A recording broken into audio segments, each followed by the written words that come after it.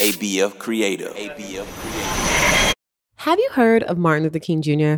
He was a famous civil rights leader and activist who fought for racial equality, justice, and peace in the United States. To this day, his legacy continues to inspire people all over the world. But what about young activists like Mari Kopinen and Aliyah Eastman? Though both aren't as well known as MLK, of course, they've actively been at the forefront of activism. Take 15-year-old Mari, for example. Popularly known as Little Miss Flint, she's an activist from Flint, Michigan. Mari first entered the public spotlight when she wrote to then President Barack Obama in 2016 about the water crisis in her hometown. Mari was only 8 years old when she wrote to President Obama. Wow.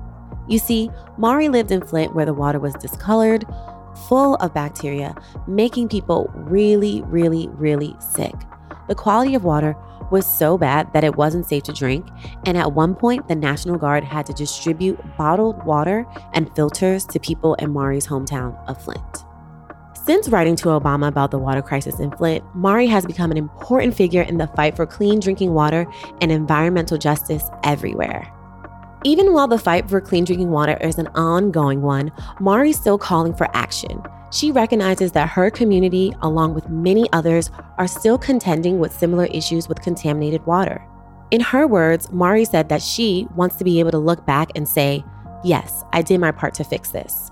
Mari's commitment to her hometown of Flint has made her an inspirational example of what one person can do to make a difference. Another young activist taking a stand and making their voice heard is Aliyah Eastman. At only 19, she actively calls for gun violence prevention, social justice, and racial equality.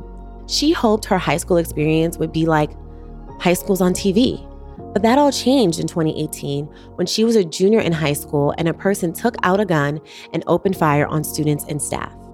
Having survived the Parkland school shooting in 2018, Eastman's used that experience to bring attention to the issues of gun violence and works to mobilize students against it.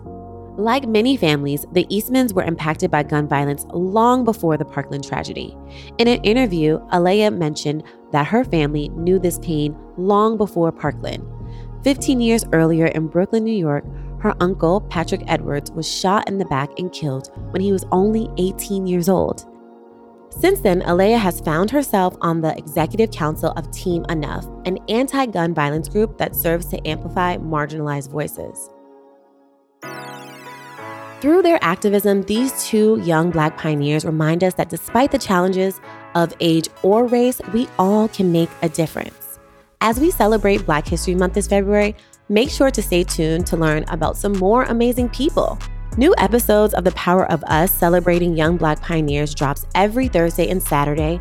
You can listen on Apple Podcasts, Spotify, and wherever you find podcasts. And if you want to hear more from me, Toya Coleman, take a listen to my other podcast called That Wasn't in My Textbook, where we uncover the things we always wish we learned from that boring, bulky textbook. Available wherever you listen to podcasts.